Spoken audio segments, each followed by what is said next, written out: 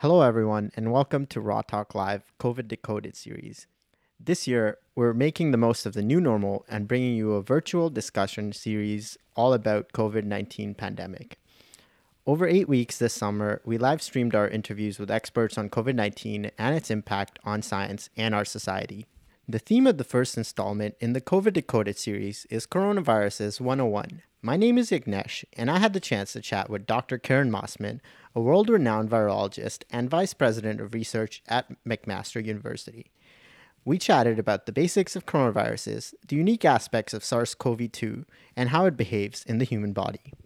Before we jump into the discussion, we wish to acknowledge the land on which the University of Toronto and our podcast operates. For thousands of years, it's been the traditional land of the Huron-Wendat, the Seneca, and most recently, the Mississaugas of Credit River.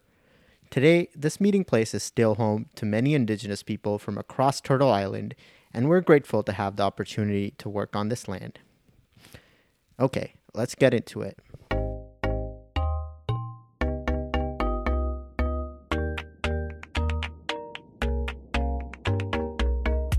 Welcome, Dr. Mossman. It's very great to have you joining us today. Well, thanks so much for the invitation. I'm delighted to be talking to you today. That's great. We'll just jump right into it. So, can you tell us how you got started with virology? And what does being a molecular virologist entail? So that's a tale from many, many years ago when I did my undergraduate degree at the University of Guelph. And I went to Guelph because I wanted to be a vet.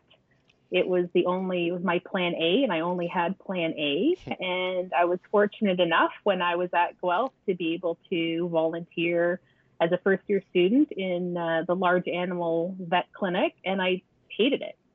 It wasn't what I thought, and I realized very quickly that that was not the profession I wanted to go into, and I did not have a plan B.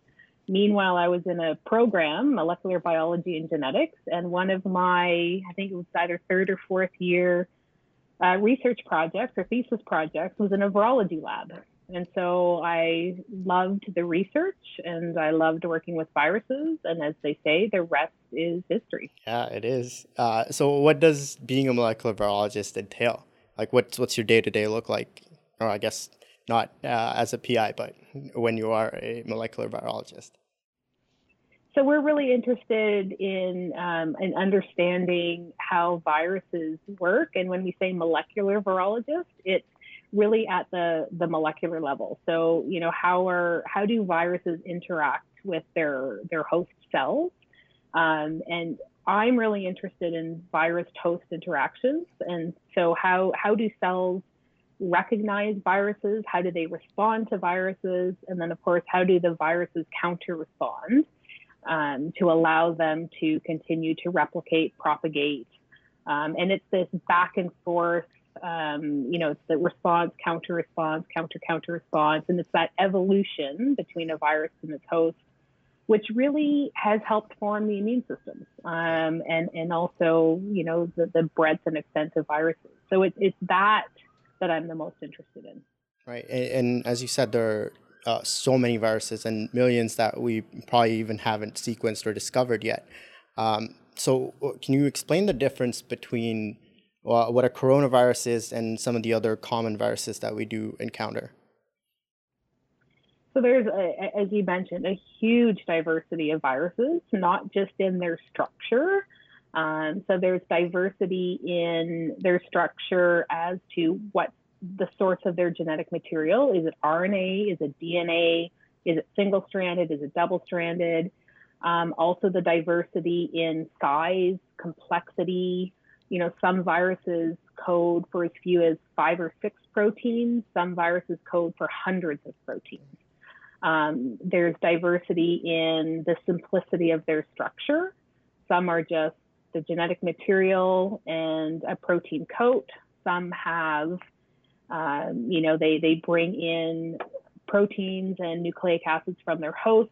They have a protein coat potentially and an envelope. So there's just huge diversity in structure, but also huge diversity in the types of mammals or insects or reptiles that they infect.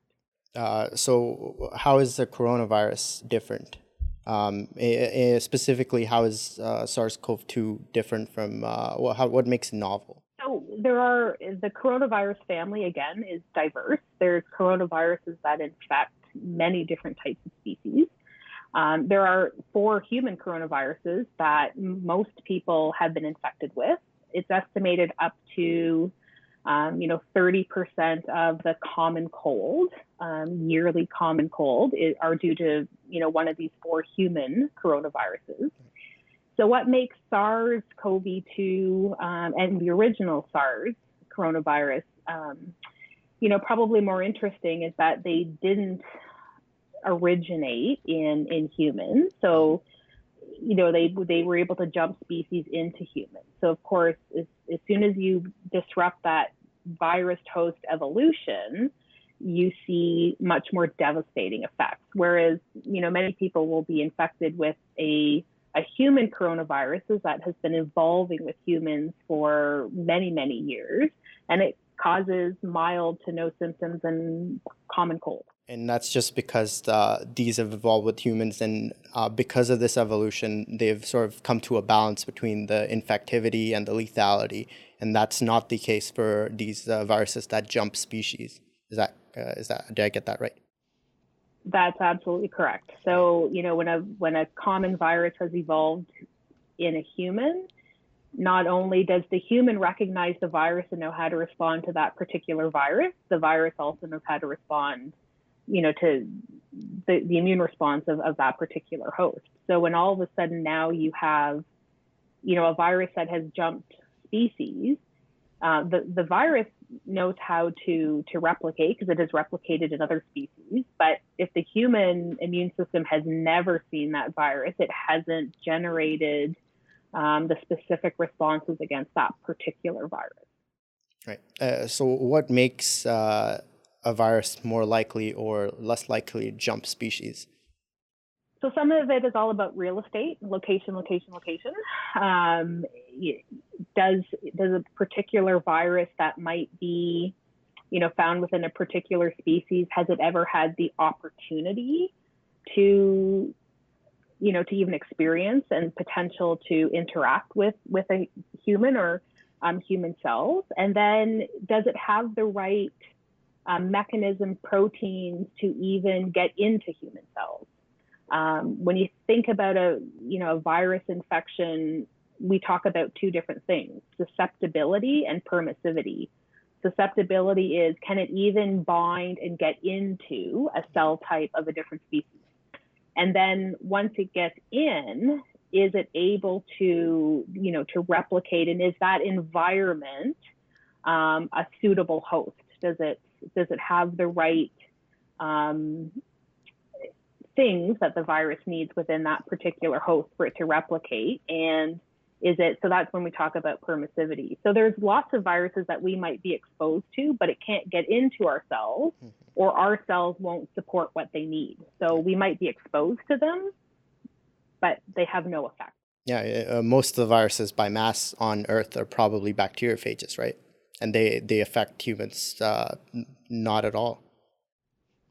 Or you get into the ocean and seawater, and it's estimated that per 1 milliliter of seawater, there can be 10 to the 8 to 10 to the 10 virus particles.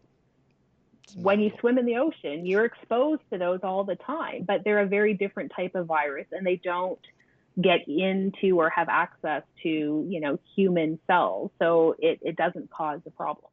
So you were recently awarded a CIHR grant to study the novel SARS virus. And actually, Arinjay Banerjee, a postdoc in your lab, was part of one of the first Canadian groups to successfully isolate SARS-CoV-2. What's the importance of being able to isolate and grow the virus in the lab? So if you really want to understand the virus, you need to be able to work with the virus. We can learn some about the virus just by looking at clinical symptoms. But if you really want to know, how does the virus work? What cell types can it get into? How do human cells recognize the virus? What's the response of the human cells? You really have to be able to study that and ask that question. So you need the virus to be able to really to study it, to interrogate it. And then if you want to look for certain therapies, if you want to test new drugs, you need to be able to have a model system where you have the virus, so you can directly test the efficacy of a drug, to test the efficacy of a vaccine in an animal model. So it's really important to be able to have the virus to work with, to study, and to be able to, one of the first things, we did, and in the larger group that isolated the virus, was to make sure that colleagues across the country who have the right facilities also had access to the virus, because one group alone can't solve all the problems. Yeah. It has to be a collective effort, because there's too many questions to answer. Right. We're still learning more about it, and I suspect we'll be learning more about it for years to come. So what are the aims of your grant, and what are the potential impacts of developing these infection models? I know you mentioned vaccine development. Yeah, so again, we're really interested at the level of really understanding the virus and the molecular virology aspects and how it interacts with its host. So we do, and we've already done, Aaron J's already answered a number of the questions. We were really interested in, for example, what type of host cells or human cells can this virus even get into and replicate in? Obviously lung cells, because it's a respiratory tract infection, but clinically they've also seen gastrointestinal sequela and other clinical signs. So it becomes really important to understand what are the different cell types, human cell types, that the virus can either enter into, replicate in, and spread from. And then how do those cells respond? Do they have a pro-inflammatory response? Because that, again, contributes to symptoms that we see clinically. Can the virus get into immune cells? Because as we know from HIV, viruses that can get into and potentially kill immune cells, that has huge implications for the immune response in the immune system. So we're really interested in, not just what cell types, but how do those cells respond? How does the virus counter respond? And, from that, we can help come up with some good model systems. So is there a good lung model system? Is there a good gut model system? So then, and if we can, get the model systems working, then we can work with colleagues who are very good at drug development. So drug development is not our expertise, but we have colleagues that are fantastic at drug development. But they need to be able to test their drugs or their combination of drugs in a model system. So that's where the collaboration ensues. So what model system does your lab actually employ? I know Aaron J is a specialist in bat and understanding viruses in bats. What kind of model systems do you work with in the lab? So we've been working with a lung system, lung cells. We're just starting to, we have a new postdoctoral fellow in the lab that has expertise in gut and making organoids, so 3D culture systems. So again, that better recapitulates, what happens, these 3D organoid systems better recapitulate what happens in an organ in an individual. So we're setting up a number, even with human cells, of organoid systems. And we are interested in bats for a different reason, but it's thought that this virus evolved initially from bats. And we know that bats can harbor a whole variety of viruses and they don't get sick. Right. But yet they're very similar to us with their immune system. So we want to understand what are those subtle differences, and basically what do bats know that we don't know, and once we understand what those small changes are, how can we then use our modern technologies to really recreate the outcomes of those changes, so that right. We can use the same tricks that bats use as novel therapeutics. Right, with gene engineering or novel drug discovery targeting specific immune types, those sort of approaches. And going back to modeling with organoids, and that's better than model layers because we have more complexity of structures, or What about it makes it better? Part of it is the complexity. When you have a single monolayer of cells in a tissue culture dish, that's that's providing the easiest possible advantage to the virus, because that's not how our bodies work. We know, for example, even in for respiratory viruses, there are mucus layers. So the virus has to get through a thick mucus layer.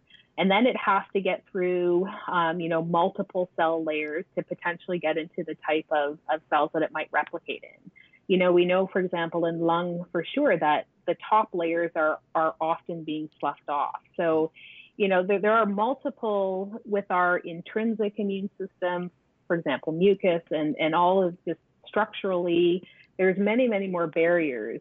Whereas if you provide a nice monolayer, right, single monolayer of cells, no mucus layer, it makes it really easy for the virus, right? The virus is going to win because we're giving it all of the advantages.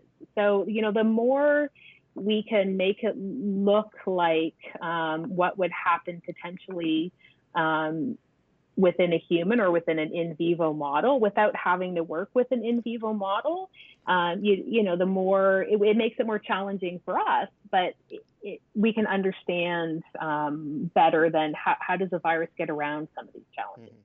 That's very interesting.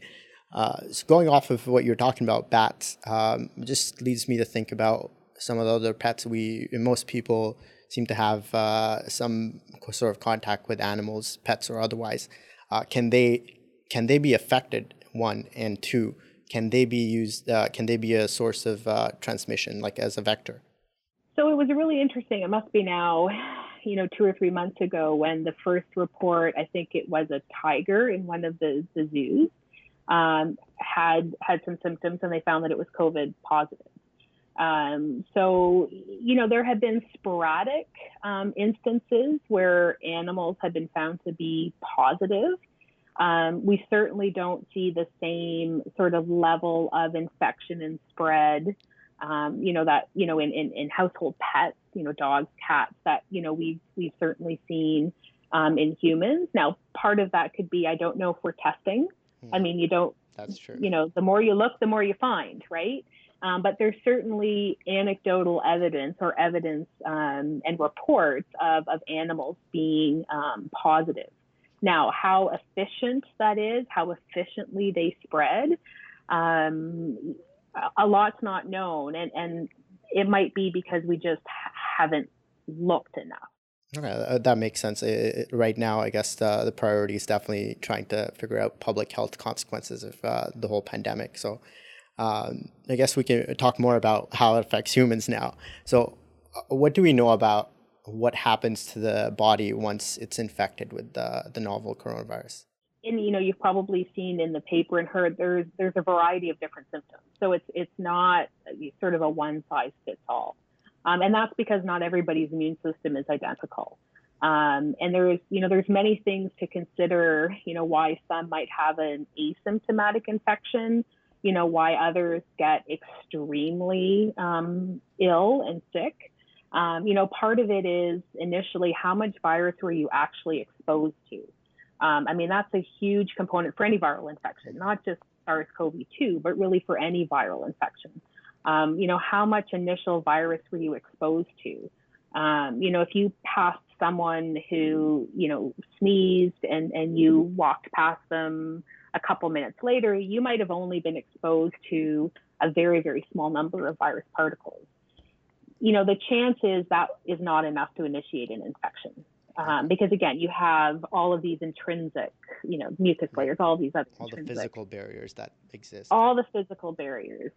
If you are, though, exposed to very high numbers of virus particles, just because of the nature of how you became infected, and the virus takes hold because, your body, this is a new virus to humans, and if you've never been exposed to this virus before, in many cases for young, healthy adults, children that have an active immune system and a robust immune system, your innate immune system is there to deal with new pathogens that come in.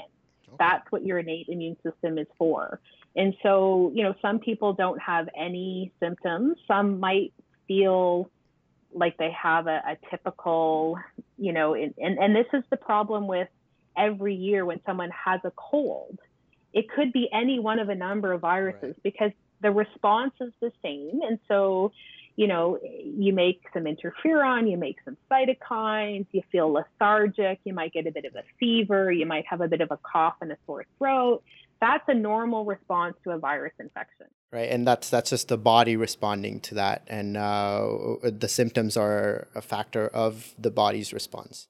Absolutely. And, all viruses, you'll get a slightly different response, but a general response is, making of interferon, which is a cytokine, making some pro-inflammatory cytokines, and collectively very similar types of symptoms. Mm-hmm. Now, of course, if you have a pre-existing condition so that your immune system is not working at full 100% capacity, often in the elderly, just over time, the strength of the immune system or the efficacy of the immune system wanes with age. That's where and not surprisingly, where we're seeing, the hardest hit in the elderly population. Right. Not only are their immune systems less robust, but by that point, there's often other, pre-existing health conditions as well. And so that's unfortunately where, we've seen the highest level of infections and severe clinical symptoms. What's happening mechanistically in the body? Like, how does SARS, the novel virus, get into our cells and infect us, the pathogenicity of it? So we know, we don't know everything about the mechanics behind it. We certainly know that one of the receptors is called ACE2. Right. So you've probably heard of, it's the same receptor that the original SARS also used, mm-hmm. Which, is not surprising because the two viruses are, I think, at the protein level about 95% similar. Wow. So we're not surprised that SARS-2 uses the same receptors, the original SARS. But that it can't be as simple as that because, the symptoms and the ability to transmit are very different between the original SARS and this SARS. Mm-hmm. The original SARS was more of a lower respiratory tract infection, not an upper. The original SARS didn't transmit as efficiently, but it did have a higher mortality rate. Right. So in the original SARS, the overall mortality rate, I think globally was around 10%. In Canada, it was 17%. Oh. I mean, fortunately, this virus does not have a mortality rate of 10 to 17%. That would be devastating. For sure. But this virus transmits much, much easier. And we don't understand all of the differences, but there are some things we do know about ACE2. We do know about another cellular protease that's involved also in how the virus gets in. Mm-hmm. We're starting to understand what cell types it replicates in and what some of the host responses are. We don't see as robust of an interferon response, for example, as we see with some other viruses. So we are starting to understand those subtle differences, right, which is now starting to allow us to understand, that's why we see that clinically, or, that's why it might be different from the original SARS. Wow. Yeah, I mean, 5% difference, and we see so much difference phenotypically about how it presents in patients. It's incredible, and understanding it, like you said, is still an ongoing process. So do we know about what any particular changes that we've already identified between the original SARS virus and the novel SARS virus that contribute to some of these different effects? I think one of the biggest differences is where not just ACE2, and we know ACE2 is one of the receptors, but it's not as simple as that. We know there have to be other receptors as well. But the original SARS really was a lower respiratory tract infection. Whereas when you have predominantly an upper and nasal sort of infection, that's partially what really lends itself to that transmission. Because any cough, any sneeze, runny nose, saliva, I mean, when you have a really upper respiratory tract and nasal type of infection, transmission is much more robust than if it's a really deep lower respiratory tract infection. And another subtle difference with this virus is, and again, it could be due to those, it's 5% changes, but 5% is still, quite a bit at the protein level.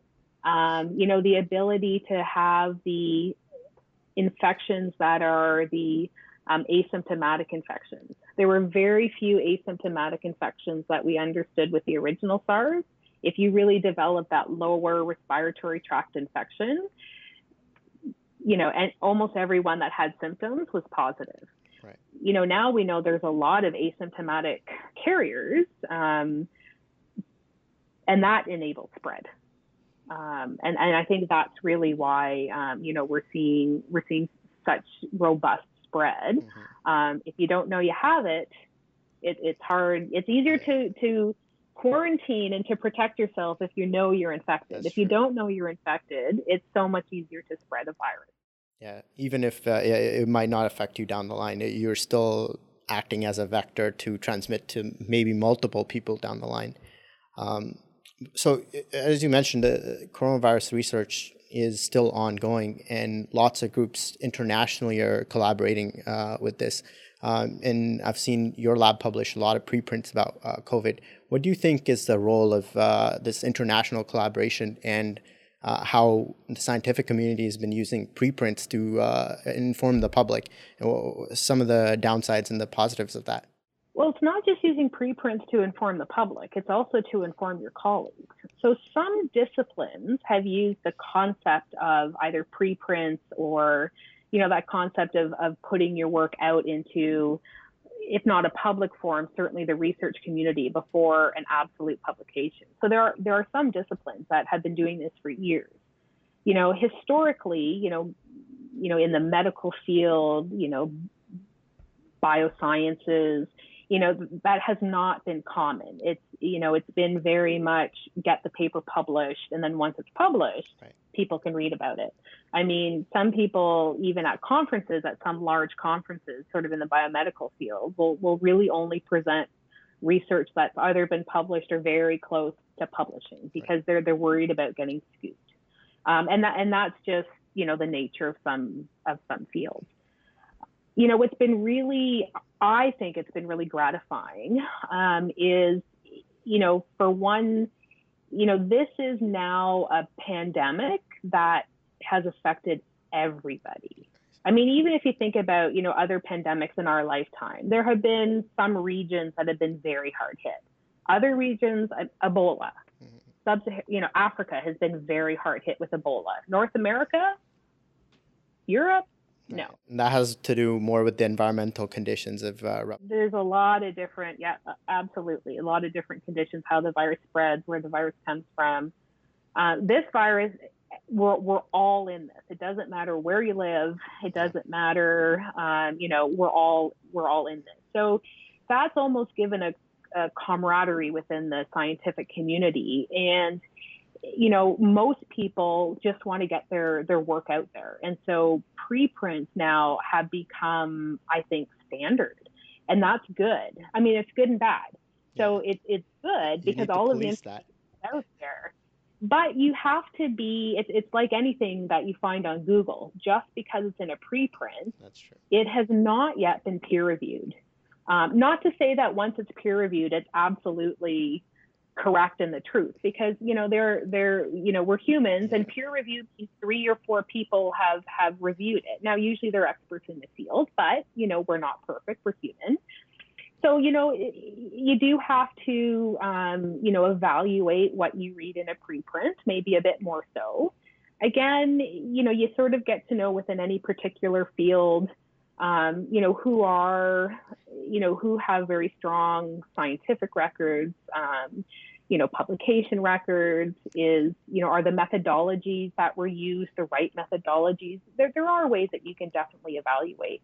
You do have to be careful, but I'm hoping that even after this whole pandemic subsides, that willingness to collaborate, to not worry about getting scooped, to make sure that the information is out for others to use, the sharing of resources. It's not just the preprints. Everybody is willing to share information, share resources, because we're all in this. We all want a vaccine. And honestly, I mean, if we're involved in helping the first vaccine or the first antiviral come out or not, I just want someone to do it. Yep. Because that's going to make my life easier. So even if it's a completely different group and we've had no, we haven't helped at all, it doesn't matter. I mean, yep. So I think there has been that collective, which has been amazing. Right. So working with this very dangerous virus, I know everyone around the world is working on it. What kind of precautions do you need to take for working with something that's so dangerous and potential for a pandemic? So if you're studying the virus the way we are, growing it up, looking at it with high titers, you have to do that in a containment level 3 facility. So, there is one in Toronto. That's where Aaron J worked with colleagues in Toronto at their containment level 3, because that's where the patient samples were. Can you explain what containment level 3 means? So a containment level 3 laboratory. So there's four different, what we call biosafety level or containment level laboratories. A lot of viruses that we work with normally are what we call level 2 or biosafety or containment level 2. We still work within a biological safety cabinet. So the virus or the pathogen or the bacteria or the cell line are still within a cabinet. So it's protected from getting contaminated, and the worker is protected from also being contaminated. Once you're in a containment level 3 facility, you wear much more PPE. So instead of just working within a biosafety cabinet, for example, the level of personal protective equipment is much more robust. All of the protocols are more robust. There's just more checks and balances in place. So that, the actual facility has to have negative pressure. So it's not just that you're protected because of the biosafety cabinet that you're working in, you're protected by the entire facility and the setup of the facility and the filtration of the air. So it's just that, and then, the highest level, which if you're working on Ebola and some of these other viruses, now you've probably seen, some of the movies, like almost like the space suits, right? So there's the protection. You go in, so it's just increased levels of protection. Sure. And that's what's stopping the spread from labs outside to the general public. Absolutely. So it feels like we're learning more and more about the virus at such a rapid pace. We mentioned the role of preprints and how that works. And it can be hard to keep up with the latest information. And I think that poses a challenge for scientific communication. This is something that we've been trying to tangle with as science communicators, as graduate students. There's been just so much confusion about in the general public about the origins, conspiracy theories. What are some of the misconceptions that you've heard of about the novel coronavirus? Yeah, I mean, we've heard a lot. I think the data are pretty solid that it originated from a bat coronavirus. It was not. I don't think it was a man-made, generated virus. Yeah, no. I mean, now what we don't know is that, in the, wet markets in China, did it go directly from bats into humans? That's unlikely. I mean, the human coronavirus and the bat coronavirus are, I think, 96% identical. which sounds like a lot. Yeah. But we just learned about the 5% difference between the old SARS virus and the new one. Well, and that's about the same level of similarity between apes, gorillas, and humans, Yeah. right? So I mean, so it's 5% is a lot. So there's, and this is where the folks that do evolutionary biology, and that becomes a fascinating area, because they're starting to look into pangolins were thought to be maybe an intermediate host. Certainly with the original SARS, it was thought to go from bats to civet cats and then into humans. So I think a lot of that information has been, you can never say with 100% certainty, but the data are really heading that way. I mean, I certainly heard, originally, because it was affecting lung function, that if you held your breath for a certain length of time, you could get rid of the we've heard so many different, that it just, cell phone towers. I mean, in some areas of the world, they think cell phone towers. So they've burned and destroyed cell phone towers because there's a correlation between an area that has cell phone towers and a virus outbreak. So therefore it's coming, that's correlation. That's not causation. For sure. So yeah, we've heard lots of different interesting theories. It must be frustrating as someone working on COVID to hear some of these conspiracy theories. But as our understanding of this virus and the disease quickly evolves, how can we as scientists better communicate the finding to the public and make sure some of these misconceptions are either resolved or don't arise in the first place? Well, I think things like what you're doing right now is really important. Being able to have conversations, between, scientists and the public, being as open and honest that we don't have all the answers.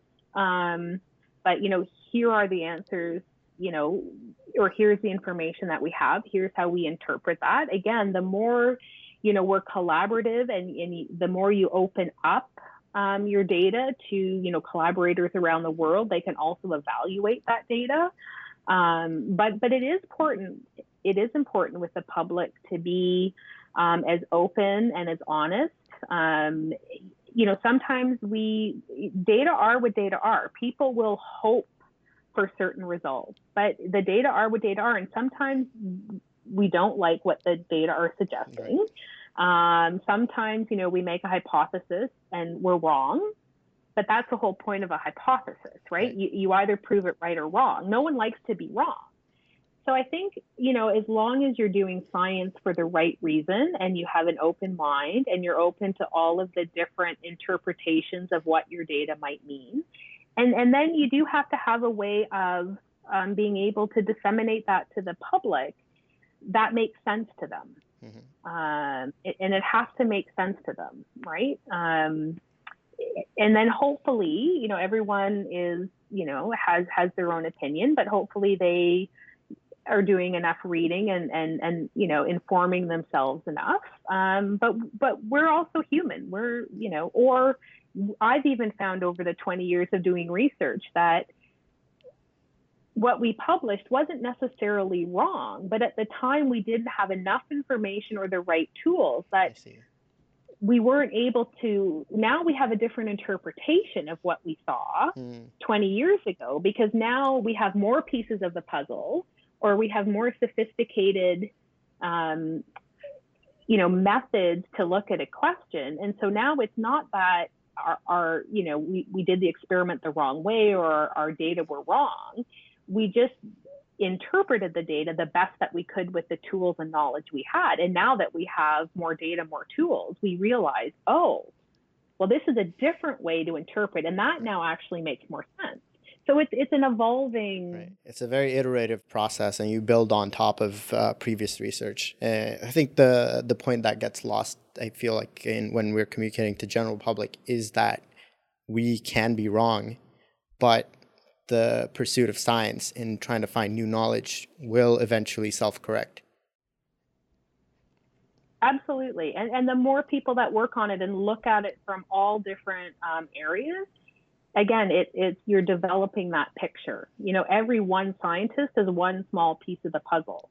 But the more people that do that, then all of a sudden the puzzle starts making sense. And even maybe if it's not filled in, you get a really good understanding of what is the final product going to look like. Right. So I'm actually mindful of your time. This conversation has been very interesting. We've just flown past 45 minutes. So we're going to sort of go into the audience questions shortly. So if any of the viewers watching, please start sending in your questions. We already have some lined up, so we'll go and ask some of those. Let's see here. So one of the questions here is, I think we tackled it, but maybe you can just briefly expand on it. What exactly is happening when someone has the virus but isn't showing symptoms? And how does it affect how likely you are to pass it on?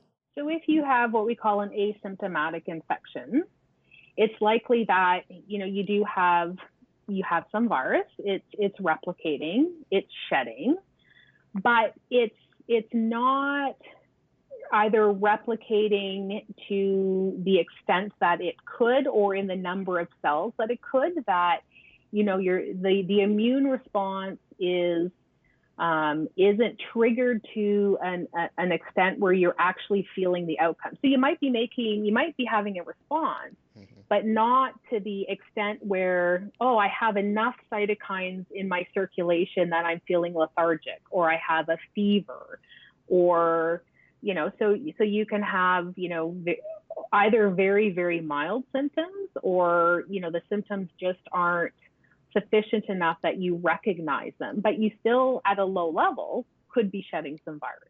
Right, and that's to do with the tropism of the virus. And tropism, is the areas of the body or the cells that are more affected by the virus, or the virus can get easily into those cells. Or it's only a couple number of cells. It's a small number of cells, small number of virus particles that are being replicated. It's kind of like just flying under the radar. Right. So it's there, but it's flying under the radar, right? But it's you still can there. Still spread it. Yes, exactly. But you can still spread it. Exactly. Okay. I think that covers the main part of the question. Another question we have here, I think it's pretty interesting.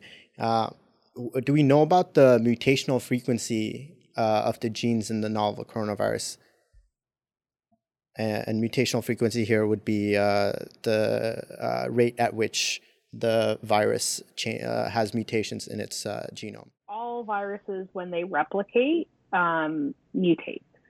I mean, even when our DNA replicates, right, there's a certain mutational rate, right? Which is why we get cancer and other diseases. And so this is an RNA virus. In general, RNA viruses tend to mutate, have a higher mutation rate than DNA viruses. But they have been seeing mutations in this virus. And so one thing that's been happening around the world is a lot of sequencing so that they can start tracking, the genomics and the sequences of the virus, not just to see how it's, changing over time, but also within a certain geographical location. I see. There have been some mutations that they have seen. So, for example, one mutation that they have found around the globe, so in multiple geographical locations, is a mutation in the RNA polymerase. And it's a very specific mutation. And they have found that this alters the RNA polymerase and actually helps increase the mutation rate a small bit. And so, again, if you have a mutation in a polymerase, the virus might be able to replicate a little bit better.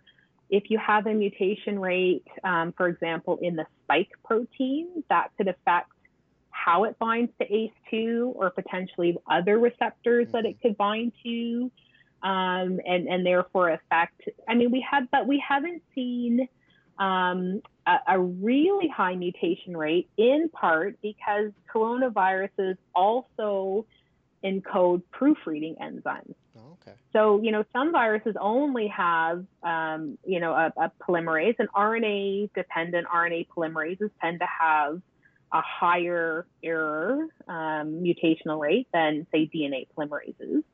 But this coronaviruses also express more proteins and have more genes than some other small RNA viruses, and one of them has a proofreading function. So we do see some, mutations, but certainly not on the same order as other viruses. Like HIV is a classic example. Yep. Extremely high mutation rate. Even within one individual, the virus is mutating and changing, and that's one of the reasons why trying to find a vaccine has been really challenging for HIV because it mutates so quickly. Right, and that mutation can just help it overcome some of the factors that identify in our body through the immune system. Right. Absolutely, yeah. So since we've had air travel mostly suspended for the general public for over about 3 months now, do we know if there are already different strains on different continents because the world is more isolated than it was when the pandemic started? They are starting to see, certain strains or clades, in different geographical regions. Now, that could in part be, as you said, because there's not this sort of one homogeneous, population because of all the travel. But we also know, again, from other viruses that, certain, there's also the genetics of the host. So, we've seen with other, populations where certain, populations are more or less susceptible to different types of viruses. And again, it comes down to that virus host evolution. And depending on, particular, genetics within a particular population, right, why we see, different susceptibilities and outcomes in, between, we see differences between men and women. We often see differences between different, ethnic backgrounds. So there's so many different factors that allow that to happen. It's not just one factor, but there definitely are, different strains or different clades that are more prominent in some areas than others. I'm actually glad you brought up the ethnic differences. So in some of the countries that do have a diverse population, we've seen differences in outcomes for patients of different ethnicities. Do we know if that's related to genetic factors, or is that something else? That's where it becomes, I don't think we know enough yet if it's strictly genetics. But there's so many different things, and this is why for not just a viral infection, but a lot of different diseases, you always try to understand what are the underlying factors. Right. In some cases, it's genetic. In some cases, it's environmental. In some cases, there's all diet. There's so many different, and it's usually multifactorial. So it's rare that you can look at, an infection or a disease and say it's due to one factor. It's usually due to a multiplicity of factors. That makes sense. I don't think there is enough data out there to make a conclusive statement about that, but it is something that is very odd. I haven't seen this before for some of the other viruses that we've encountered. Let me just look at some of the questions that we've got coming in. I see one of these questions. I think we've sort of tackled it, but if you could briefly expand on it. How do we know that this coronavirus came from bats or another particular species? So for one, bats are really interesting. They harbor, many, many, many different types of viruses and virus families. And there are actually papers from, I think, even before the original SARS coronavirus broke in 2003, where they had started sequencing and identified, different viruses in different bat species. There are some papers even before the original SARS outbreak that had found coronaviruses in bats that, had very high, like in the 90%, similarity to some of the human coronaviruses. And so and this, certainly happened not just with SARS, but some of the other Ebola virus, Marburg virus, again, sequences found in bats that have, and this is historic. So, there's even a Egyptian tomb bat.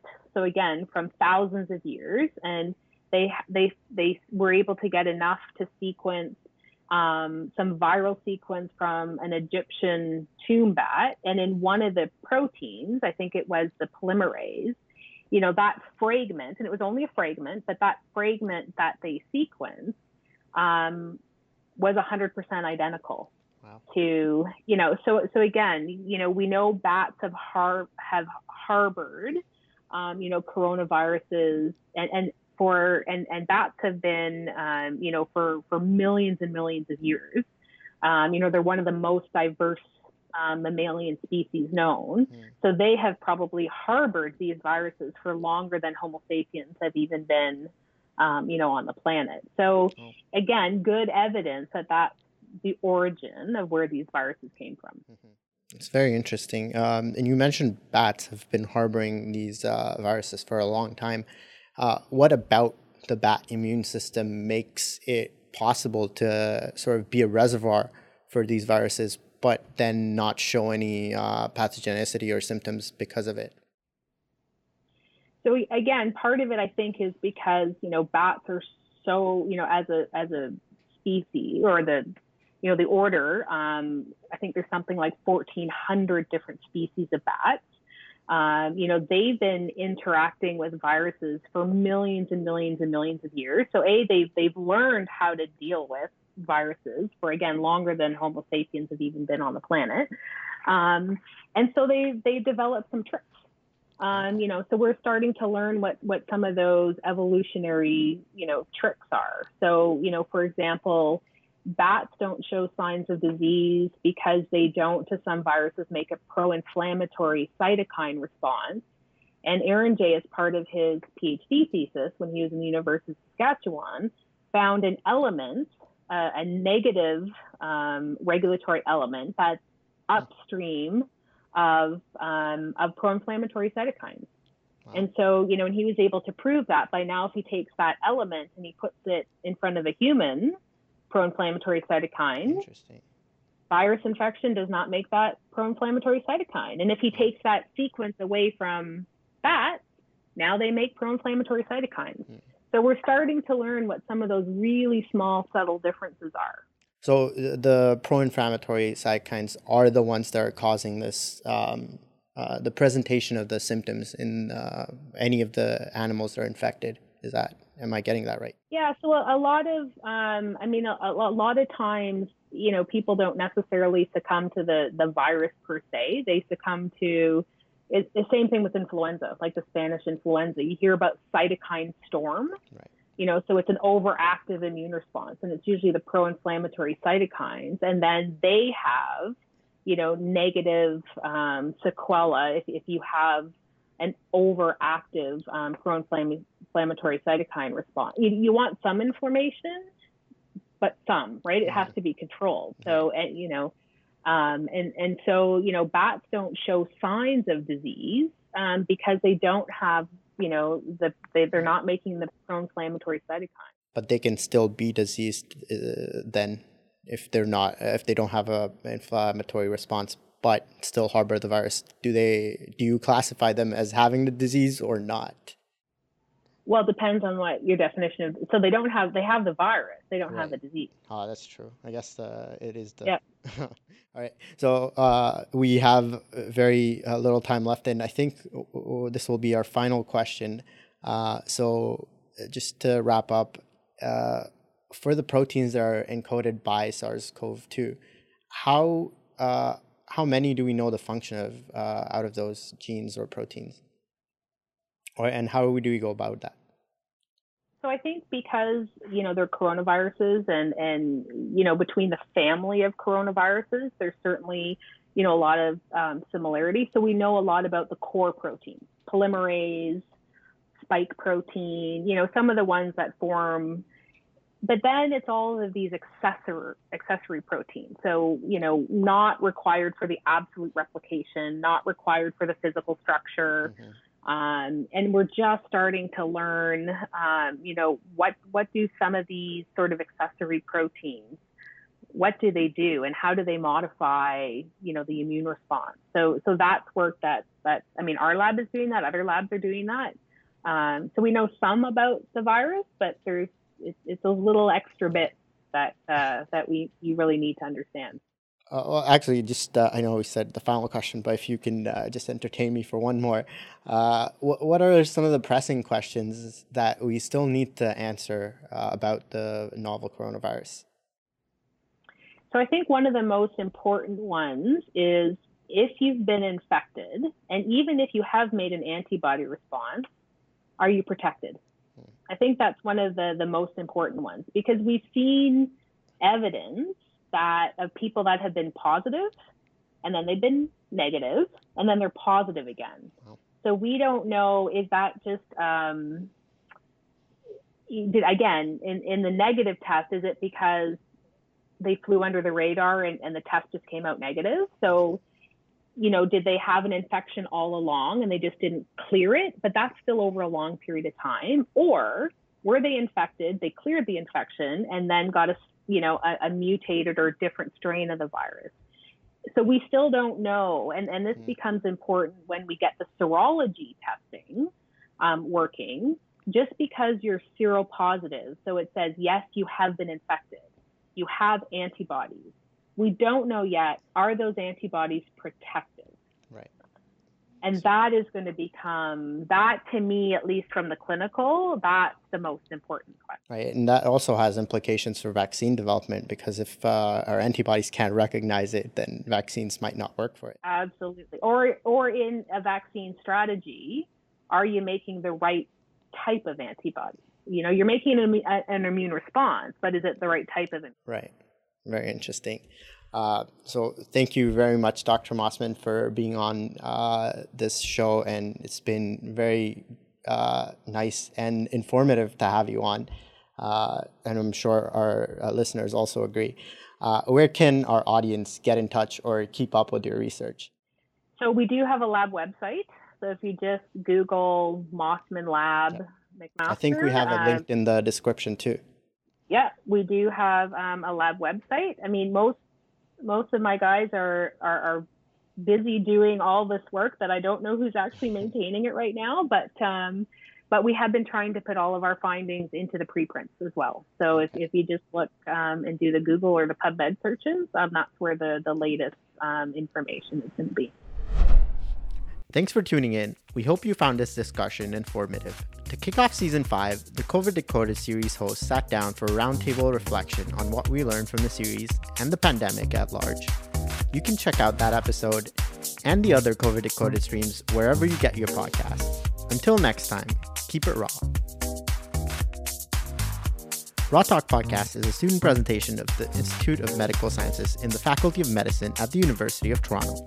The opinions expressed on the show are not necessarily those of the IMS, the Faculty of Medicine, or the university.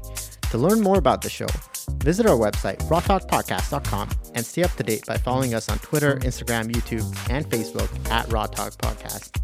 Support the show by using the affiliate link in our website when you shop on Amazon. Also, don't forget to subscribe on iTunes, Spotify, or wherever else you listen to podcasts, and rate us 5 stars. Until next time, keep it raw.